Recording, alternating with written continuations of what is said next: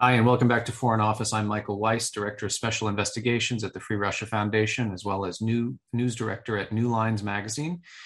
This week, I'm joined by Evgenia Karamurza. She is the wife of Vladimir Karamurza, who has just been arrested in Moscow. Those of you who are longtime listeners to the show will know that Vladimir was one of the first guests we had on to describe his double poisoning in Russia and his attempts, so far mostly in vain, to get some clarity as to what the substance was that was used against him in both of those cases. The FBI has apparently got the chemical analysis that was shared with them, but there has been very slow moving progress on transparency on this front. And Evgenia, first of all, thank you for being on with us. You're a dear friend of myself and the organization, as is your husband, of course.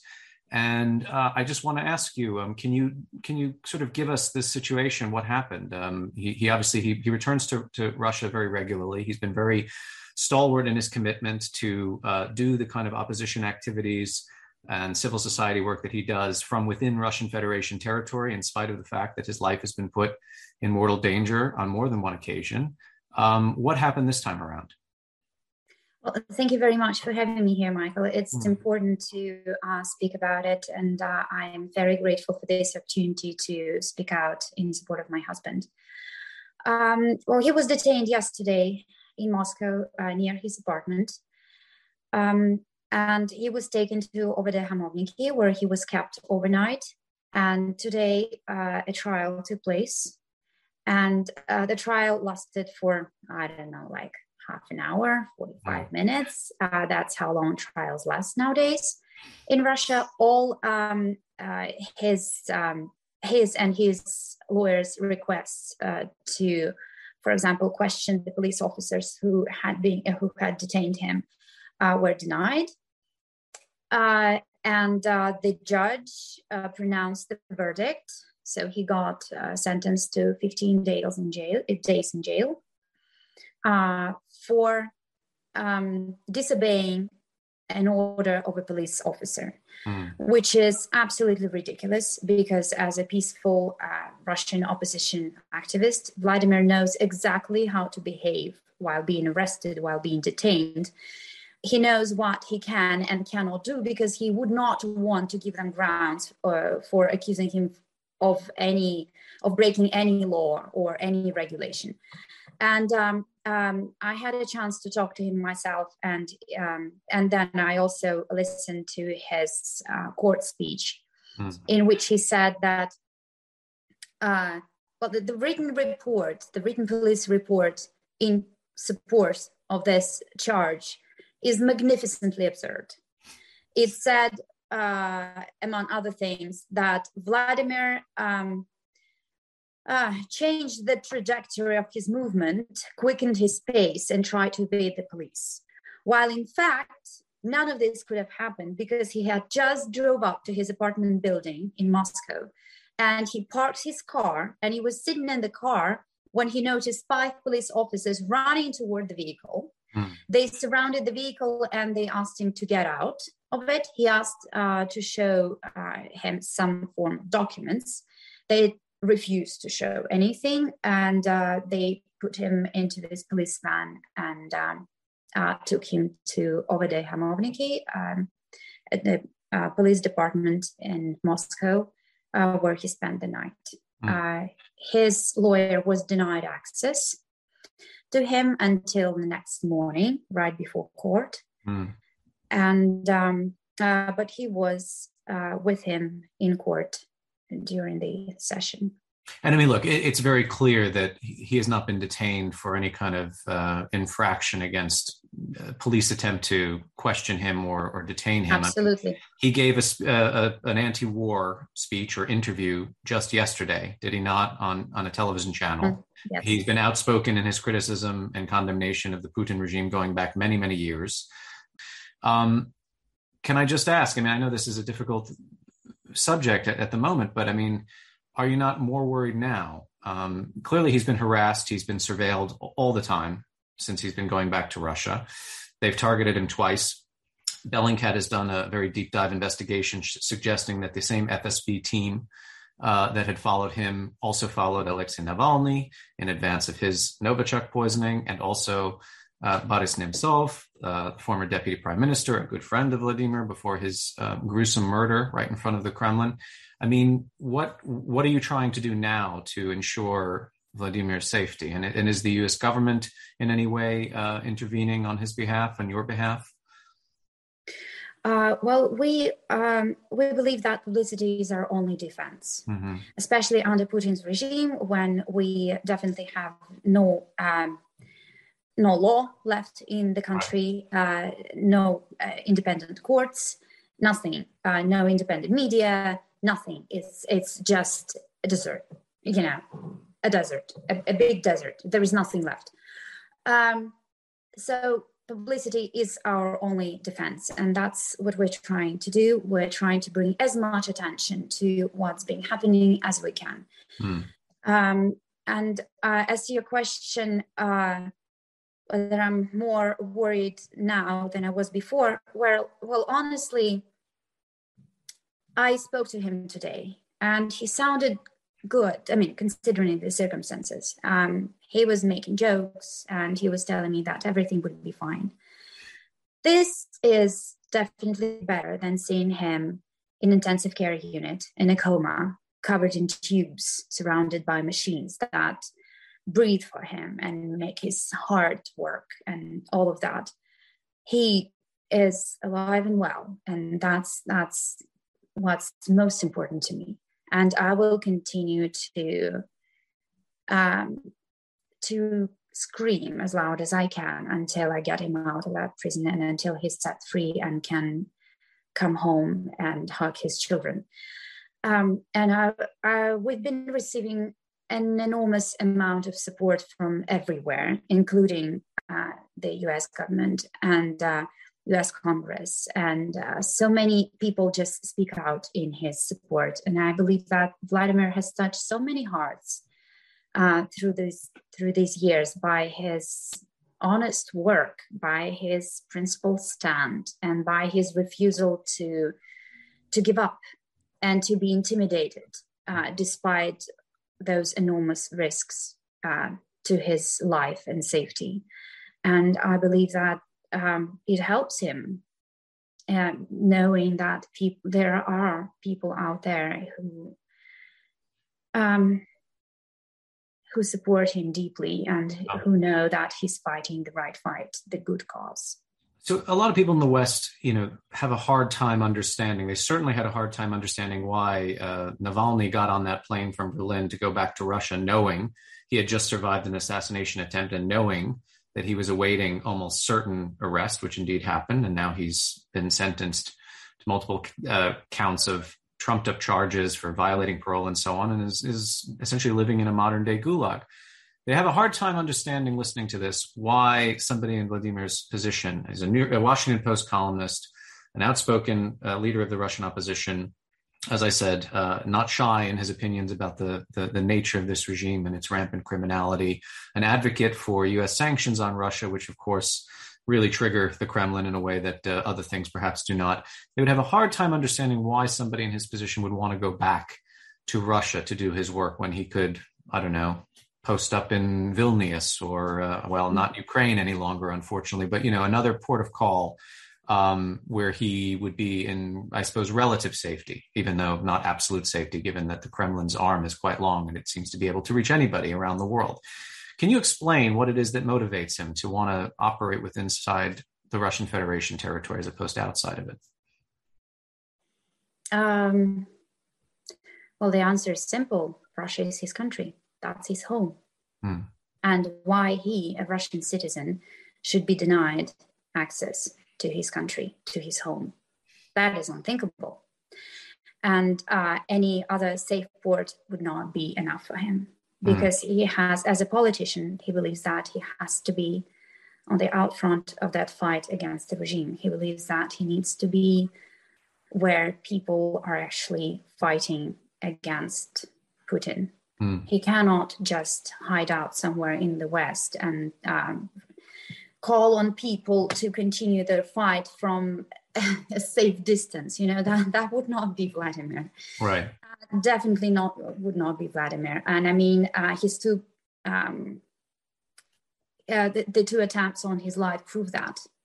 In 2015, after about half a year of learning how to walk and hold a spoon again, he took his cane, his stick, and he walked back to Russia.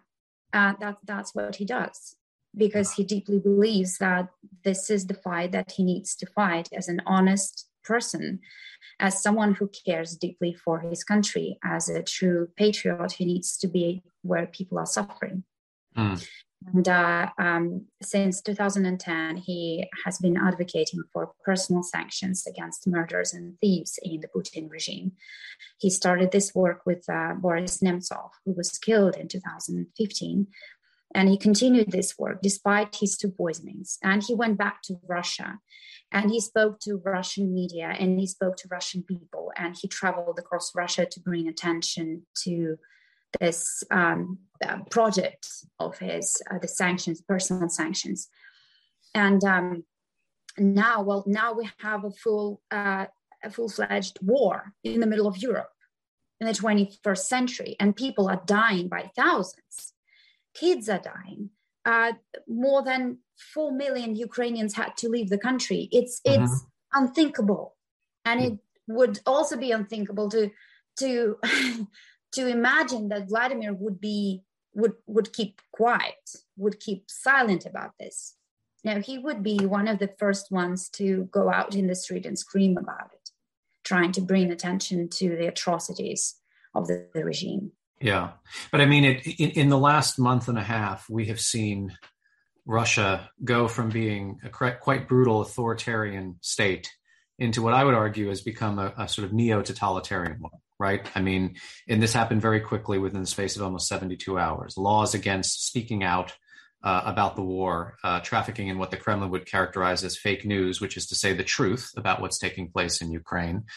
This has become a much more forbidding environment than it even was when he was poisoned those two times while traveling through Russia.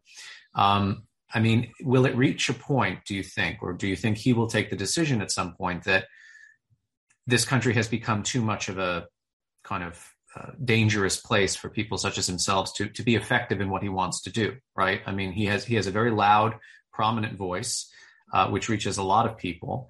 And, we want to continue to hear from him. We don't want that voice to continue to be projected, not just within Russia, but across the world.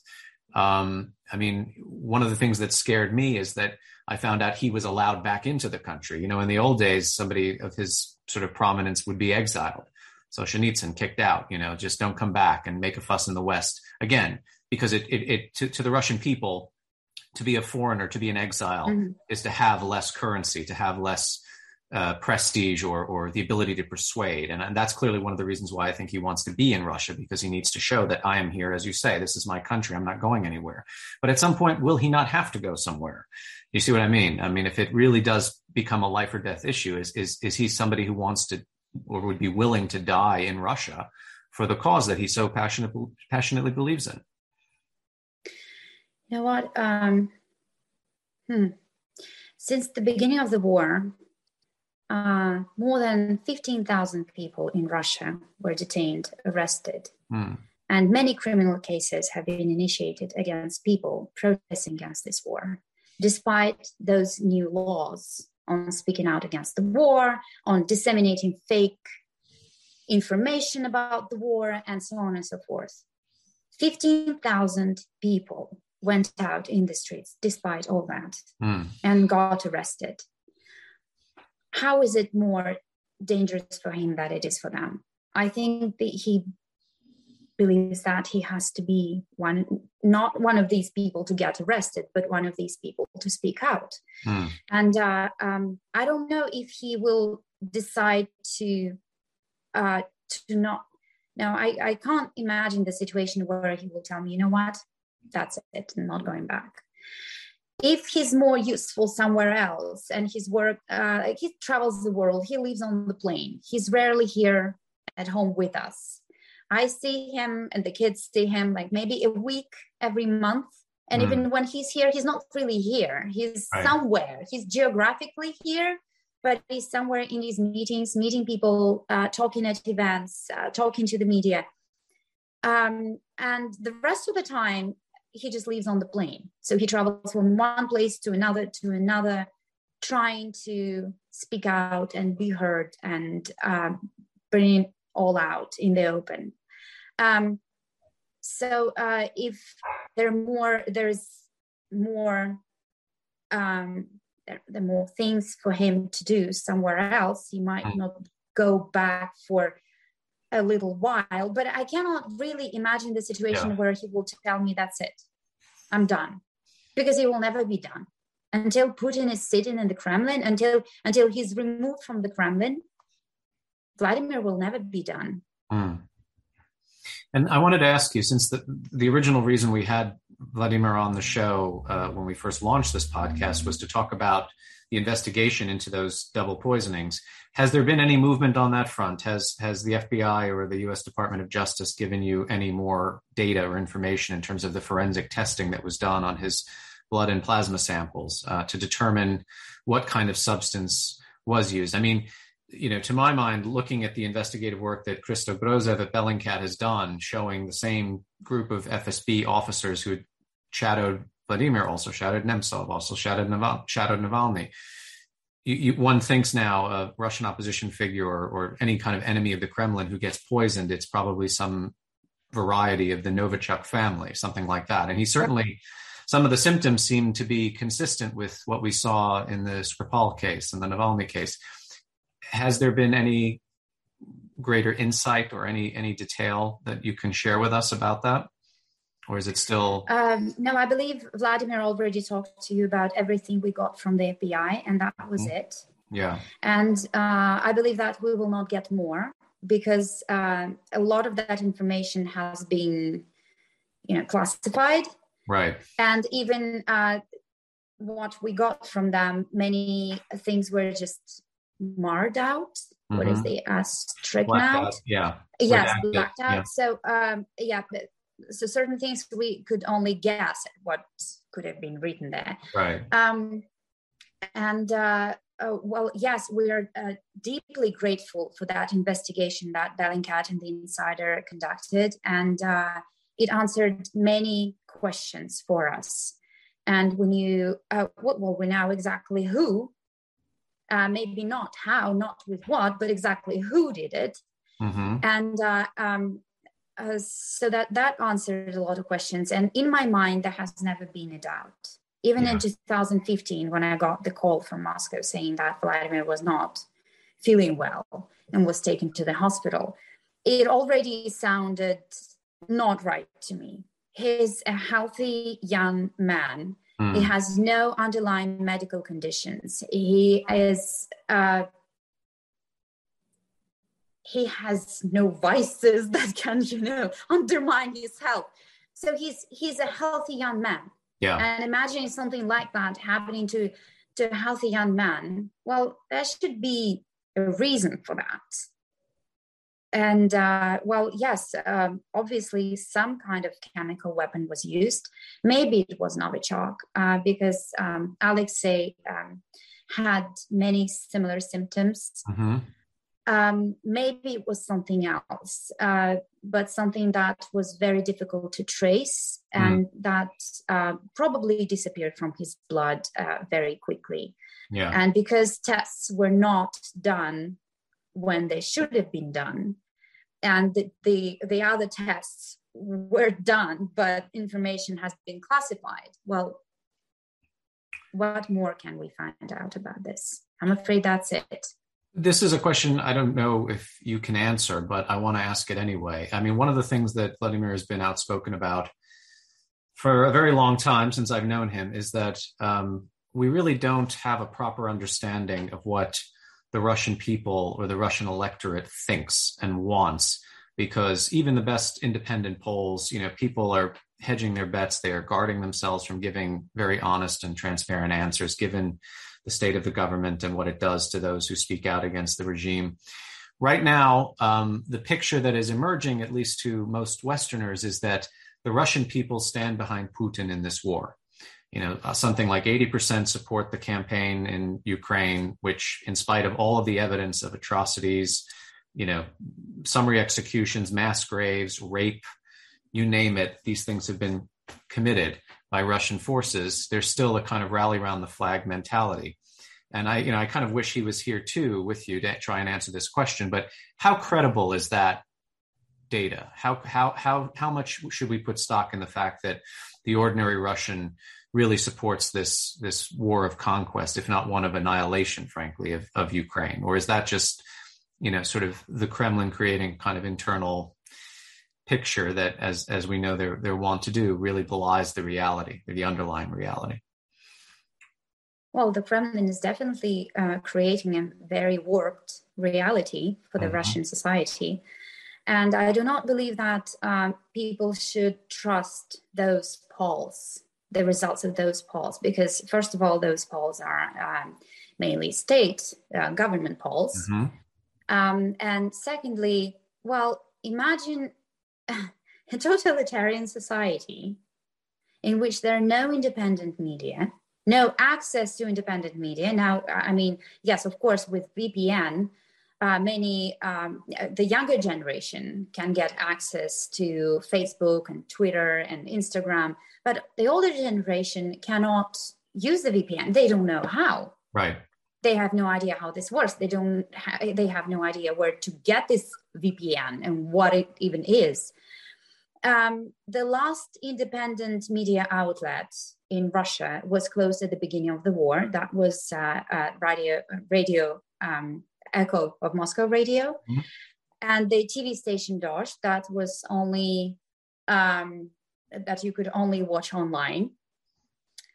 So that's it. There is nothing left. Right. So where would people get independent information? Where would people get? How could people differentiate between fake news and independent, true news, right? So in that regard, Vladimir has been recently talking a lot about helping the Russian society to get independent information on the war, independent facts on the war, and yes, helping in any way, like in the Soviet times. Well, it was much more difficult to do in the Soviet times when people had to print out little sheets of paper, sheets of paper and pass this information to each other somewhere in the night. Nowadays, there are ways to help a big society like Russian society get access to more independent information. There are ways to help them. And Vladimir has been advocating for that recently. Yeah. Well, look, Evgeny, I know you've got quite a lot of other interviews to do, and you made an exception to make time for us. I can't thank you enough for coming on. And please keep us informed about this situation and Vladimir's well-being and his condition. I'm glad that he's been able to phone you from prison and keep you in the loop of everything. And of course, he's a dear friend, and he remains in our thoughts, and we hope he's out and home soon. Thank you very much for talking with me, and I really appreciate this opportunity to speak out. And and Vladimir says hi. Okay, well, I hope to have him on the show when he's out of prison and back in the relative safety and security of the eastern seaboard of the United States. And so you will. Yeah. Okay. Well, you've been listening to Foreign Office. I'm Michael Weiss. My guest is Evgenia Karamurza, wife of imprisoned dissident and Russian opposition figure Vladimir Karamurza. Thank you very much.